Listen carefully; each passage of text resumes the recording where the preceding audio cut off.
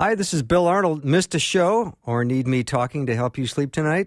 I have several solutions to that situation. Here are the podcasts from the show. You are the best for listening and supporting Faith Radio.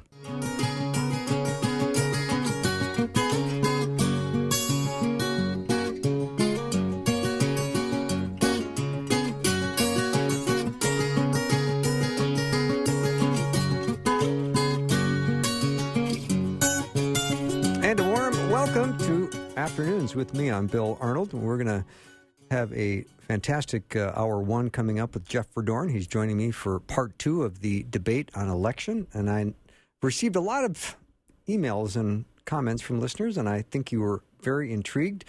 And I think it's going to be exciting to go back and do part two.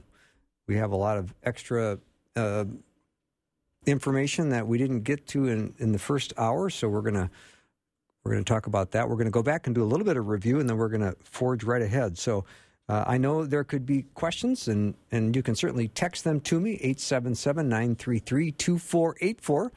We're going to try to cover a lot of material today, so get out your Bibles and your notebooks and a nice sharp pencil or pen, and we'll get started. Let me take 60 seconds and then bring on Jeff. The new year is a great time to start fresh, but also to end well. Hi, I'm Neil Stavum, manager of Faith Radio, with a word to those of you who have made a pledge to support this ministry. Now, if you're able to fulfill that pledge as the new year begins, it allows us to operate more effectively in the months ahead. Each year, about 1 in 5 people who pledge are unable to fulfill for a variety of reasons. And we understand that changes happen, so know that we're grateful to have you listening and want you to be blessed by our programming. But if you are someone who can turn that pledge into a gift, it becomes an important step in meeting our budget obligations. And now is a strategic time to fulfill that commitment. Your gift this month helps position us for a strong year ahead. So thank you for fulfilling your support to Faith Radio. Online at myfaithradio.com or on the phone at 877-933-2484. We're grateful that you're standing with us, and God bless you in the new year ahead.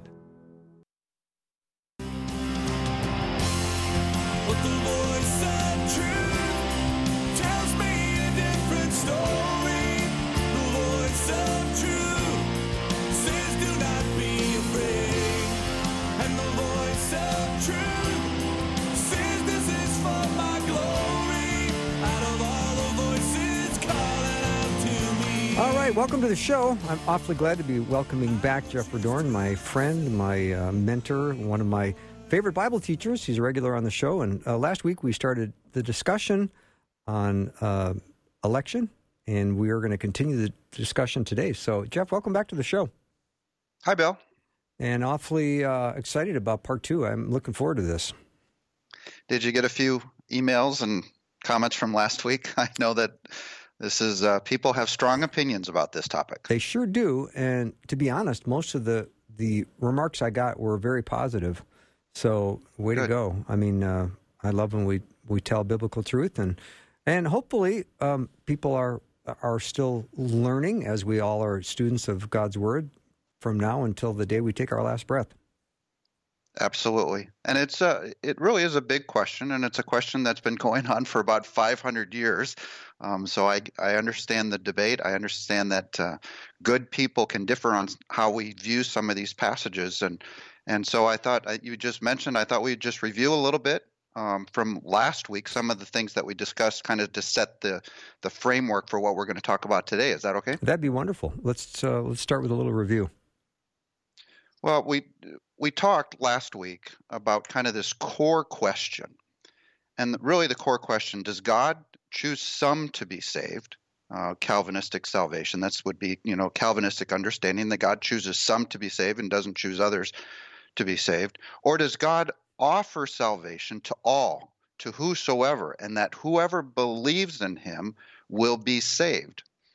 We were talking about Ephesians 1, and I mentioned that you're memorizing Ephesians 1. I am. And sure enough, we look at Ephesians 1, and we see some Calvinistic language, if you will, in Ephesians 1. We see this word chosen, which is really the Greek, in most cases where we see this word chosen, it's the Greek word eklektos, where we get the the word the elect or elected.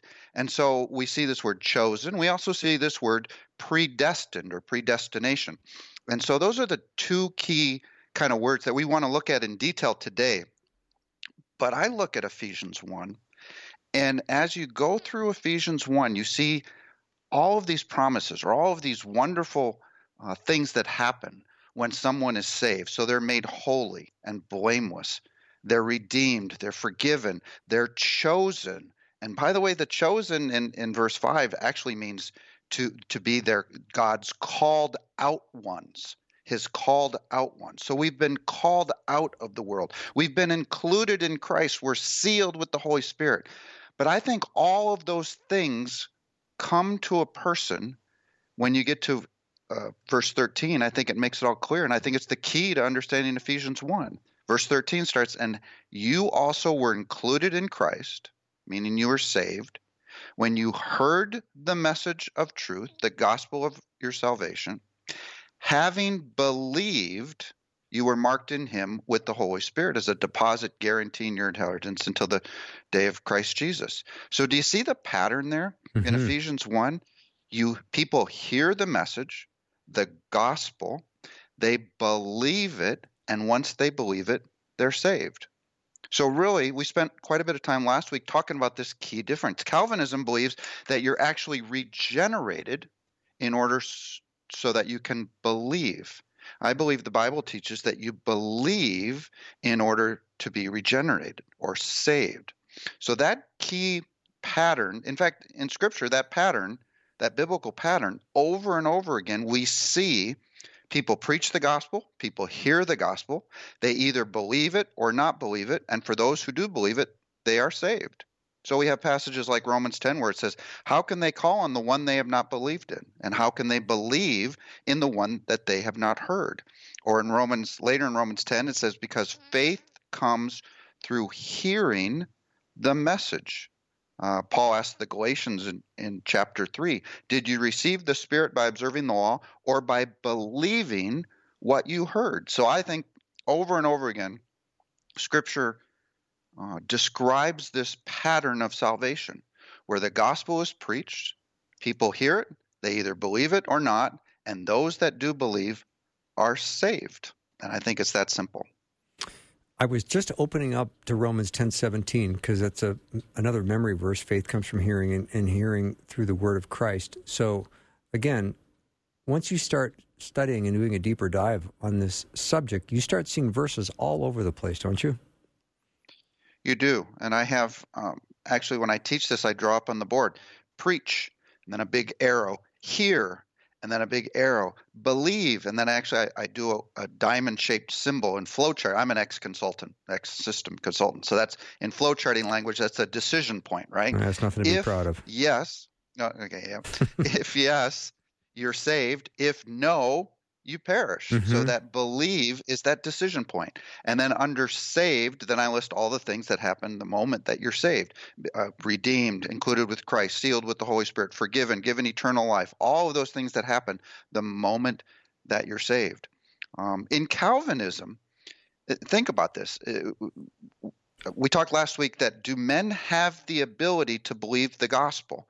And Calvinists, I've heard this 100 times, are dead in their trespasses and sins, and therefore dead people cannot believe anything. They have an inability to believe the gospel.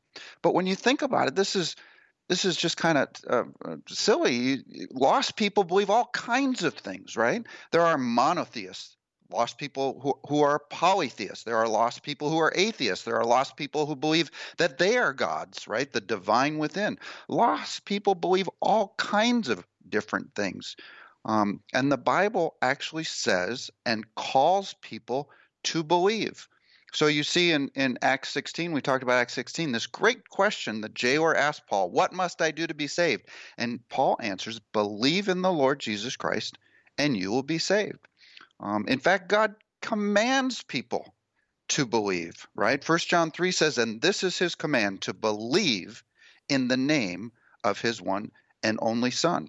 So not only does God call people to believe, he commands people to believe, and it would be awfully silly to command a world to believe in something that they had an inability to believe. We are dead in our trespasses and sins, but it just means we don't have eternal life. We don't have the life that God offers through faith in his Son. Mm-hmm. And then this brings up that next big difference, that Calvinism says that God does not offer salvation to everyone. He only picks some to be saved. And I think the Bible says that he offers it to everyone. This is God's heart. I love that passage, 2 Peter 3:9. It's so big because it describes God's heart towards the world, that he wishes none to perish, but all to come to repentance. 1 Timothy 2 says he wants all men to be saved. That's God's heart. Mm-hmm. And Jeff, when I look at some of these passages, and I was even looking in my quiet time this morning in Matthew 15, where it says, "Every plant that my heavenly Father has not planted will be pulled up by the roots. Leave them; they are blind guides. If the blind leads the blind, both will fall into a pit." Peter said, "Explain this parable to us." So that was not crystal clear to Peter, but there is this idea that we can't want him, although we can make choices to believe or not to believe. We can't want him unless he opens that door for us. Yeah, so this is where the concept of that no one comes to Romans 3 says no one comes to the Father, no one seeks him, I think is what it says. And then in John it says, and no one comes to the Father unless the Father draws him first. But then the question is, this is kind of the core question, difference between Calvinism and what I think the Bible teaches, is does he then only call some, or does he actually call all? Well, later on in John 12, he answers this question. Jesus says, when I am lifted up, I will draw all men to myself. I think that if God just left the world and didn't draw anybody, I think in a way, I don't want to say Calvinism is right, but in a way, that understanding that no one would seek God. But fortunately, thankfully, he doesn't leave the world in that state. He loves the world so much. So last week we talked about how God draws men to himself. Well, Romans 1 says all creation declares his glory, so that men are without excuse. He's drawing mankind to himself. Romans 2 says he writes the righteous requirements of the law on the heart. He's drawing men to himself. He sends the Holy Spirit out into the world. He's drawing men to himself. He commands the church to go and preach the gospel. He's drawing all men to himself. So the question is not that God doesn't draw. The question is whether he just draws some or whether he draws all. And I believe the picture from Scripture is that he draws all to himself, and whosoever believes will be saved. Mm-hmm. All right, Jeff Verdoorn's my guest. We're talking about election today, and if you've got a question, let us know what it is. We've got a lot of material we're going to go through. We'll certainly have time for questions towards the end, but send your question now. Text form to 877-933-2484, 877-933-2484. Be right back.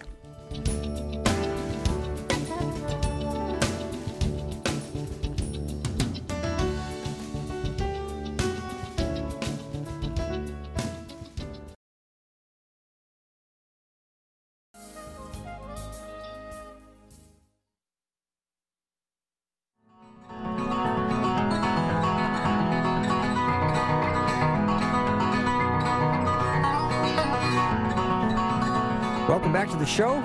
Jeff Verdoorn's my guest. I just got a great email from a listener named Lori who said both viewpoints are valid, defending, talking about John Piper's book, Does God Desire All to Be Saved? So we're going to get our guest back on. That started this whole discussion, Pastor John Sampson, so let's look forward to that as well. Jeff, let's get back to the discussion at hand. Well, hi, Bill. I think back to a friend gave me a T-shirt, a friend of mine who is a Calvinist, by the way. So, yes, you can have, differences of opinions and still have fellowship with other believers who think differently than you do. But he gave me this T-shirt, and I loved it. It's on the front of the T-shirt. It says, I chose this T-shirt. And on the back of the T-shirt, it said, this T-shirt chose me. And So let's talk about, let's get into a little bit about what is choosing. I mean, choosing is biblical. We see it in the Bible. Mm-hmm. We see election in the Bible. We see predestination in the Bible. I just have a different understanding of what those things mean than what Calvinism teaches. Mm-hmm. So let's look in the Bible at all the places that God does choose. Ephesians 1, for example, he chose believers to be holy and blameless. So what else does God choose throughout Scripture? He actually does a lot of choosing throughout the entire Bible, Old and New Testament. So first, he chose Abram, right? God chose Abram of Ur. He didn't choose, Chin from China or Rodriguez from Spain or, whatever. He chose Abram of Ur. And why did he choose Abram of Ur? Well, I don't know. Sovereignly, it was God's choice. He chose Abraham. That was his choice. And he did it sovereignly. Mm-hmm. But what was Abraham chosen for? It says in Nehemiah, the Lord God chose Abraham and brought him out of Ur of the Chaldeans and named him Abraham. For what? Genesis 12 says, to be the father of many nations, and that all nations would be blessed through him.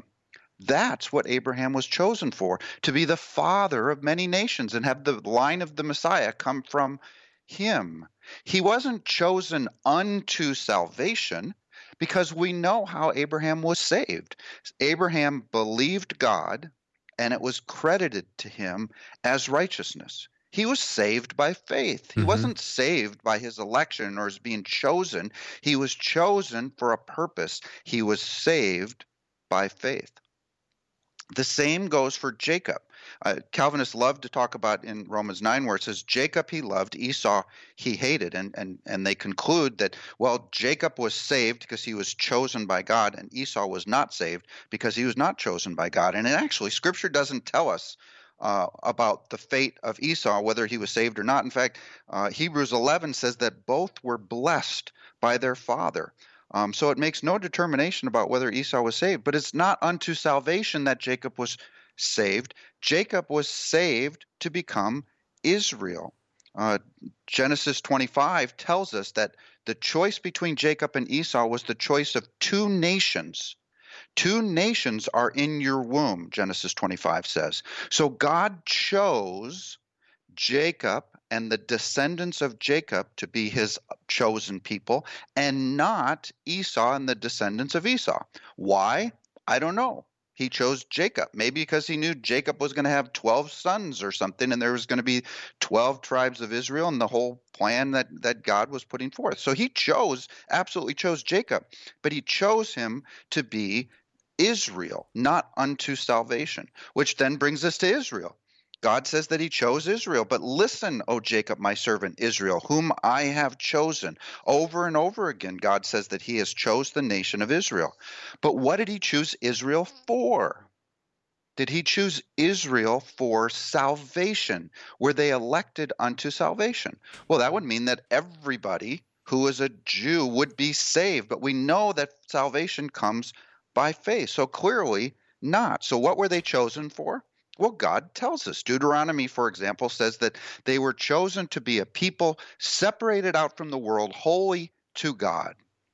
They were also entrusted with the very words of God. So they were chosen to be the bearers of God's word, to bring it into the world. And of course, Israel was chosen to be the nation who would eventually bring forth the Messiah. So Israel is absolutely chosen, but not unto salvation. Moses is chosen in the Bible. Exodus, in the beginning of Exodus, it says that God chose Moses. Well, what was Moses chosen for? He was chosen to bring God's people out of Egypt and into the promised land. He chose David. David was chosen to be king over Israel. He chose Solomon. Solomon, of all my sons, the Lord says, he has given many. He has chosen my son Solomon to sit on the throne of the kingdom of the Lord over Israel. And then, of course, he was chosen to build the temple unto God because David's sin. And then another one, he chose Jesus. Scripture says that he chose Jesus. So do you see how God chooses lots of people for lots of things? Well, what did he choose Jesus for? Jesus is called, "Here is my servant whom I have chosen." He is the Christ of God, the chosen one of God, electos, the elect of God. So clearly Jesus is chosen. But is Jesus chosen unto salvation? And I would argue that salvation is offered through Jesus. Jesus didn't have to be saved. It's offered through Jesus. So what is he chosen for? Well, he was chosen to be a ransom, to be the Lamb of God who takes away the sins of the world. He was chosen to free the captives and give sight to the blind, to give life, to do the will of the Father, to heal many, to bind the brokenhearted, to testify to the truth, to destroy the works of Satan, to take away sin. He was chosen to taste death for everyone, it says in Hebrews 9.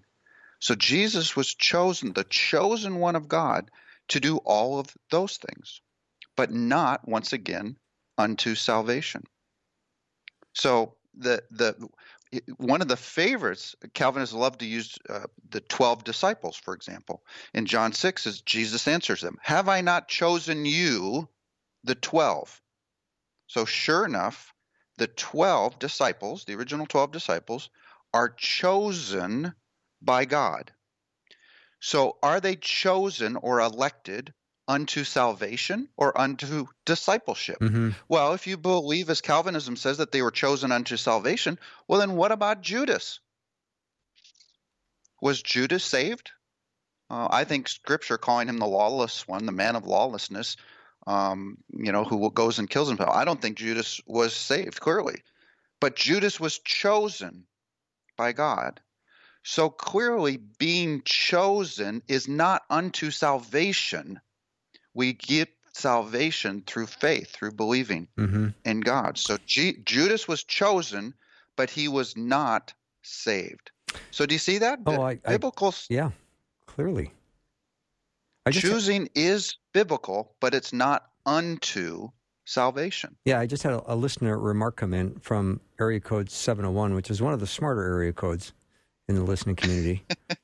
And the remark is, all Hebrew descendants of Jacob are God's chosen people, but each individual can choose to receive or reject Jesus Christ as Lord and Savior.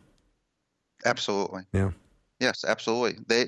The salvation came to the Jews first, but they had to believe it in order to be saved. And then it came to the Gentiles, and the same thing. We have to believe it in order to be saved. But God's not done yet. He chose Saul, right? So we have the road to Damascus incident where, once again, this is kind of a favorite Calvinistic kind of story where, Saul was just walking along, minding his own business, and zap, he's elected into the kingdom of heaven. Well, that's actually not what Scripture says. It says that that's what happened, that he was blinded by this great light, and he hears the voice and so on. He describes this. This is described, by the way, in Acts 9, and then he recounts the story in Acts 22 and also in Acts 26. But what is he chosen for? And it says in Acts 9 that he was to be God's chosen instrument to carry my name before the Gentiles. So Paul was chosen to be the apostle. I believe Paul was the apostle, the replacement, by the way, to Judas. I don't think it was Matthias. They casted lots for Matthias's name, but you never hear from Matthias again. I think God selected the next replacement apostle, and that was Paul, who wrote the rest of the New Testament. We hear about him a lot. Okay, Jeff, we're going to have to take a hard break. We'll be back in 3 minutes. Jeff Verdoorn's my guest. Let us know if you've got a question or anything you'd like clarification on, 877-933-2484. We'll be right back. 6:30 on Faith Radio.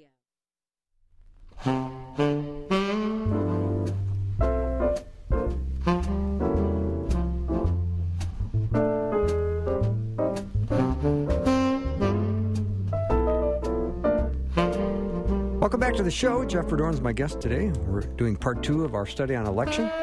And so far, I'm loving it. I don't know about you, but I'm loving it. All right, Jeff. You guys have some of the best bumper music in all of radio, you know? Thank you. It's great. I happen to pick So those we were myself. Did Rebecca? No, I pick the music and she decides when they'll play. I got you. Yeah. Perfect. I love it. I love the intro. Your first song is just so happy. It just, every time I hear you coming on the air, I get happy. So good. So we were talking about Paul, and his being chosen. And he was chosen by God on that day, on that road to Damascus. God picked this guy, Saul, this Pharisee, who was persecuting the church, right? Mm-hmm. And said, I'm going to pick this guy to be what? To be my chosen instrument to carry his name before the Gentiles. So Paul was clearly chosen, but his salvation came by faith. In fact, in Acts 26, when he's describing this, he's describing the words of Jesus that he heard from heaven. And he says, I'm sending you to them to open their eyes and turn them from darkness to light, from the power of Satan to God, so that they may receive forgiveness of sins and a place among those who are sanctified by faith in me, who are saved, made holy by faith in me. So clearly, even at the moment that Paul is called, Jesus is reminding us that salvation comes through faith, not by election. Salvation is always by faith. So then let's take this now, this understanding of God choosing, and look at the church, because clearly the church is chosen. He calls us that he chose us in him before the foundation of the world. First Peter says that we are God's elect, or God's chosen ones. We are a chosen people, holy to him, First Peter says. So this word chosen, like we mentioned, eklektos, which means the elect, clearly we are chosen.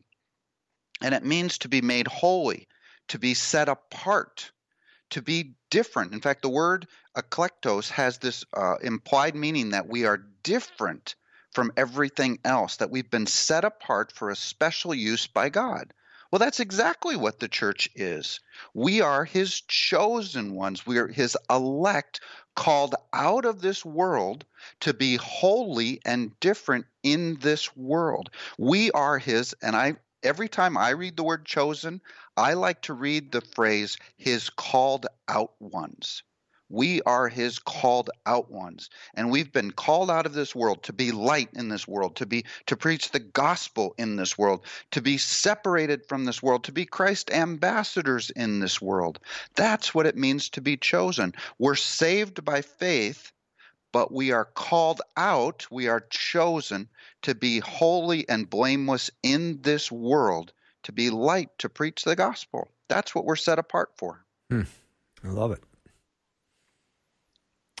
Well, there's this other tough word. So that's kind of the chosen, the idea of being chosen. Well, let's look at this other kind of Calvinistic word, and that word is predestined.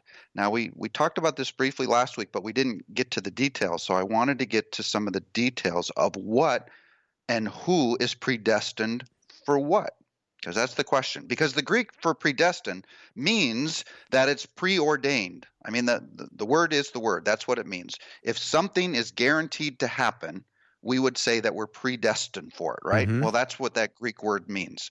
So let's see what we're predestined for. Let's start. We'll come back to Ephesians 1, but I want to start in Romans 8, because this word predestined only occurs twice in Scripture. It's in Ephesians 1 and then also in Ephesians 8.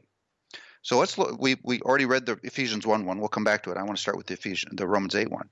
It says this in Romans 8: For those God foreknew, he also predestined to be conformed to the image of his Son. So notice who is predestined for what. It's those who God foreknew, which is believers in context here, are predestined to be conformed to the image of his Son. Well, one of the things that awaits every single believer in Christ Jesus is the glorification of their body, the resurrection.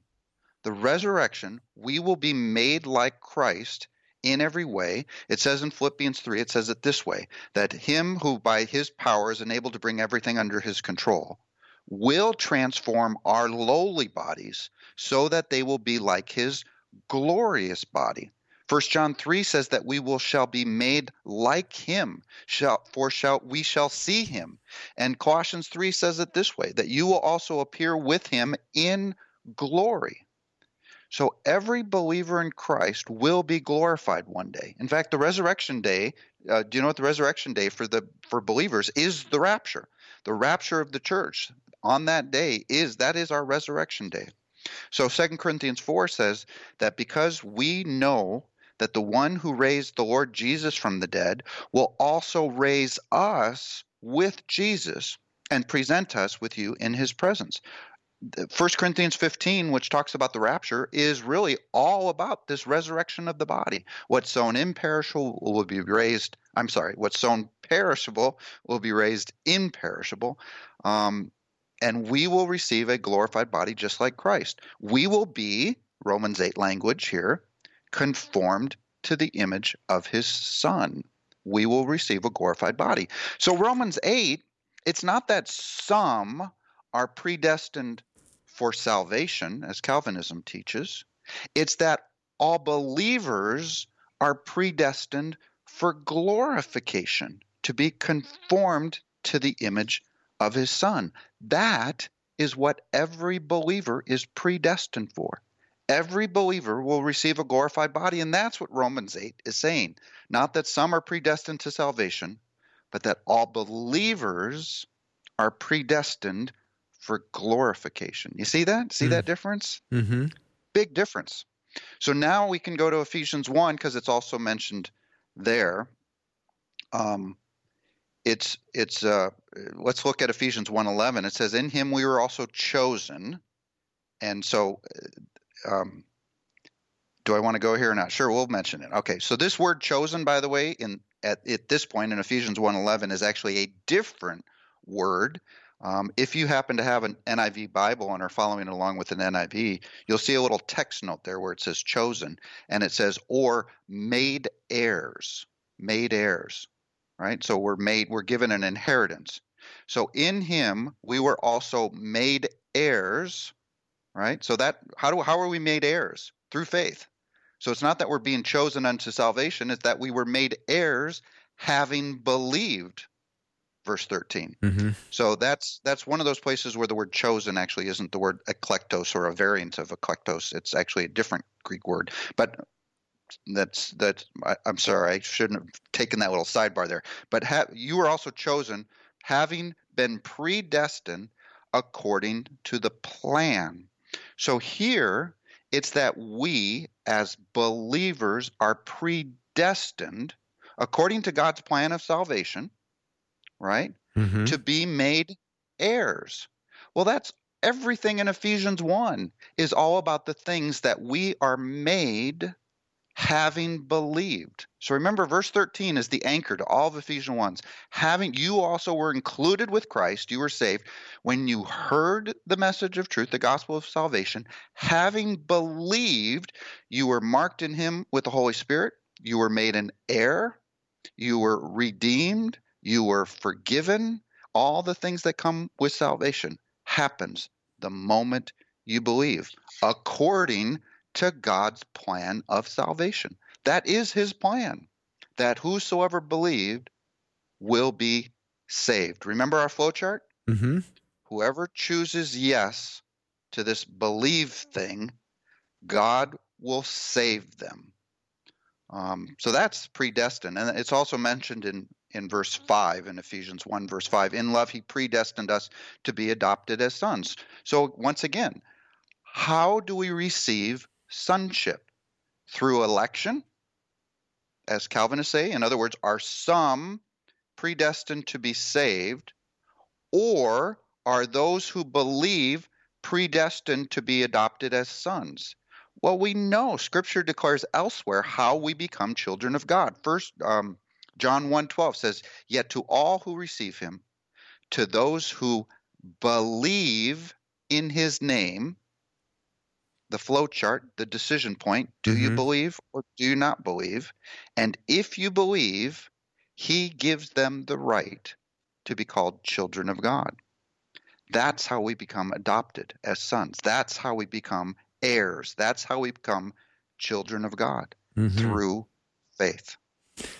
All right, Jeff, here are a couple of things. Let's touch on Matthew 22:14. Many are called, few are chosen. How do you want to handle that? Yeah. There are definitely many passages in Scripture that are kind of used by the Calvinists to say, look, there are some that are saved and others not saved.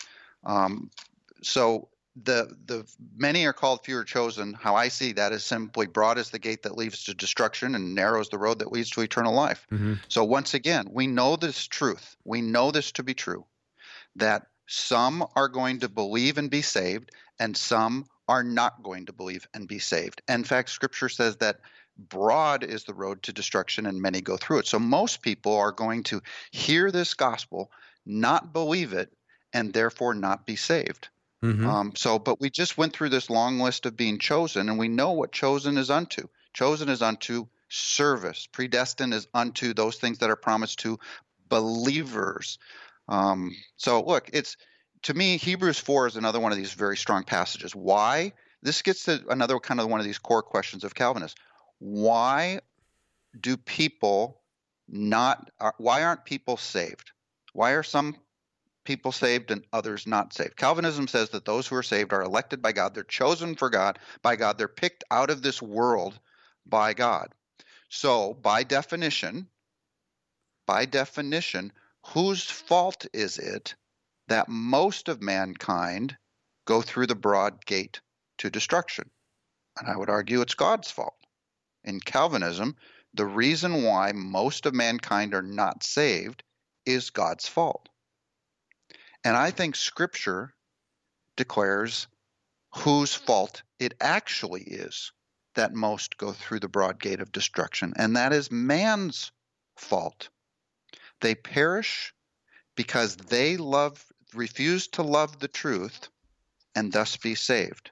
Scripture says that it's not man's fault that most don't go through the narrow gate to eternal life. It's not God's fault. It's man's fault that they go through the broad gate to destruction. Jesus himself said, "How I've longed to gather you, yet you refused to come to me to have life." Over and over in Scripture, this is the admonition of God that says, if you believe, you'll be saved. If you don't believe, you're going to perish. So John 3:18 says, for example, whoever believes in him is not condemned, but whoever does not believe stands condemned already. John 3:36 says, whoever rejects the Son will not see life. You refuse to come to me to have life. Remember Thomas? Thomas wouldn't believe, and because he hadn't seen the resurrected Lord. And Jesus finally shows up. Thomas finally sees him. And remember Jesus' words to him? He says, put your hands here, Thomas, on my side and in my wrists, my hands, where the holes are. Stop doubting and believe. Now, if Calvinism was true, that admonition to Thomas to stop doubting and believe would be meaningless, because it's basically, Thomas, you don't have anything that you can do to be saved. You just have to sit there and wait. It doesn't matter if you see me. It doesn't matter if you don't see me. It doesn't matter if you believe this is true or not true or anything else. You got to just wait there for God to elect you into the kingdom. But no, he says, you, Thomas, stop doubting and believe. Mm-hmm. Jeff, let me take a little break. When we come back, more with Jeff Verdoorn. Thank you for your questions. They're coming in fast and furious. We'll try to get as many of those as we can when we return.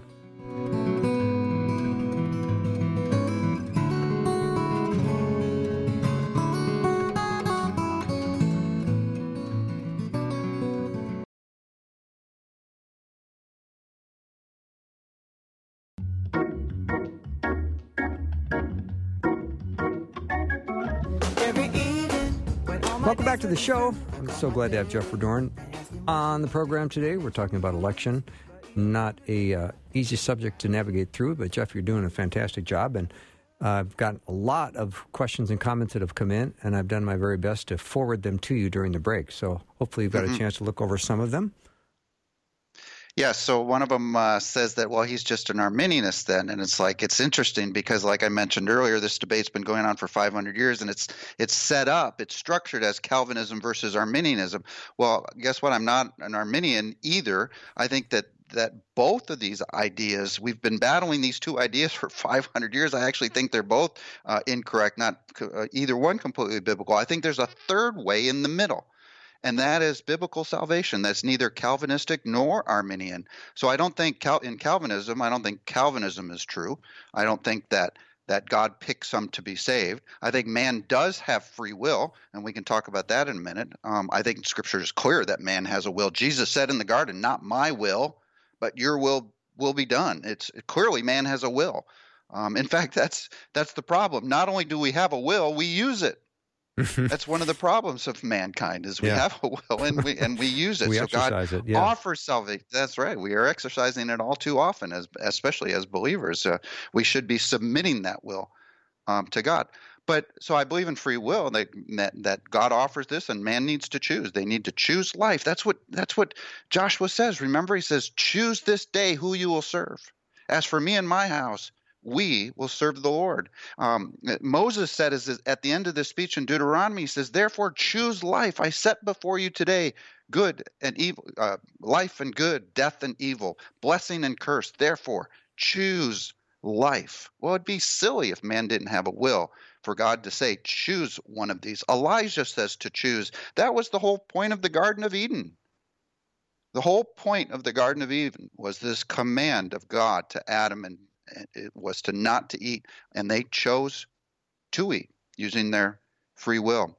So being neither of them, I think there's a biblical view of salvation that is neither of them. And I think it's simple, that all men are lost in need of salvation, that God loves all people and wishes none to perish. So he sent Jesus into the world to die for the sins of all men. We talked about this last week, that Christ's work on the cross wasn't limited to some. I believe that he was the Lamb of God who takes away the sins of the world, and the world means the world. And he offers that salvation to all, to whosoever, and promises that whoever believes he will save, because faith comes from hearing. Hearing what? Hearing the gospel. And that people who aren't saved perish because they refuse to love the truth and thus be saved. And then the last component is, and once you're saved, I believe you are saved for all of eternity. He sends you the Holy Spirit, and he will be with you forever. The assurance of salvation that a believer has, that we've talked about on your show many times in the past. I'm a firm believer in the assurance of salvation. So you can see I'm neither Calvinistic or Arminian. But I understand that many have grown up in certain churches or certain denominations or certain backgrounds, and have strong beliefs one way or another.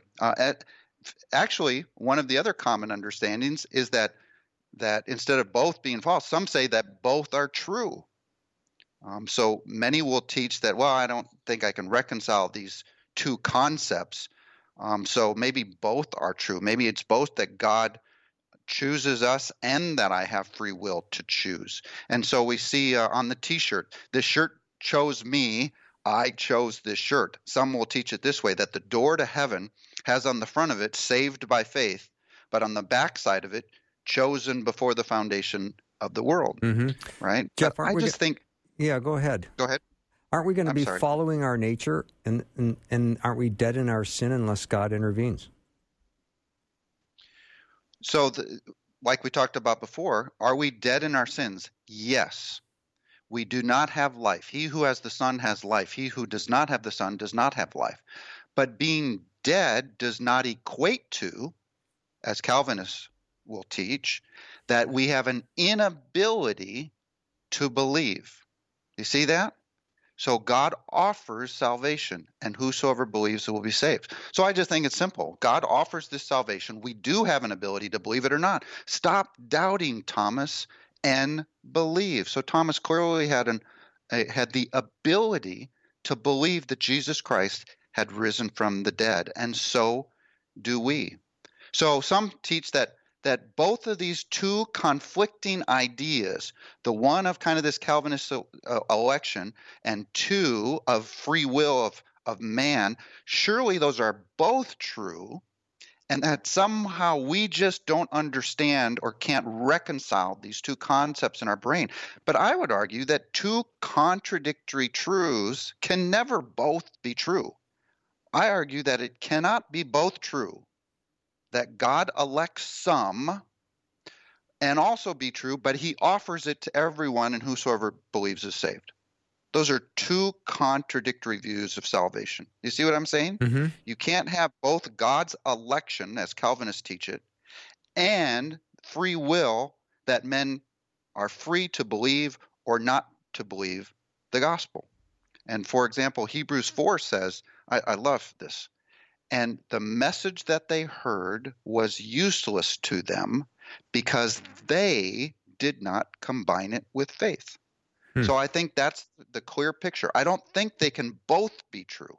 So I'm not a Calvinist. I'm not an Arminianist. I don't believe that both are true. I think there's actually a different path, a view of biblical salvation that's just so simple, that he loves everyone. He died for everyone, and he offers salvation to whosoever believes.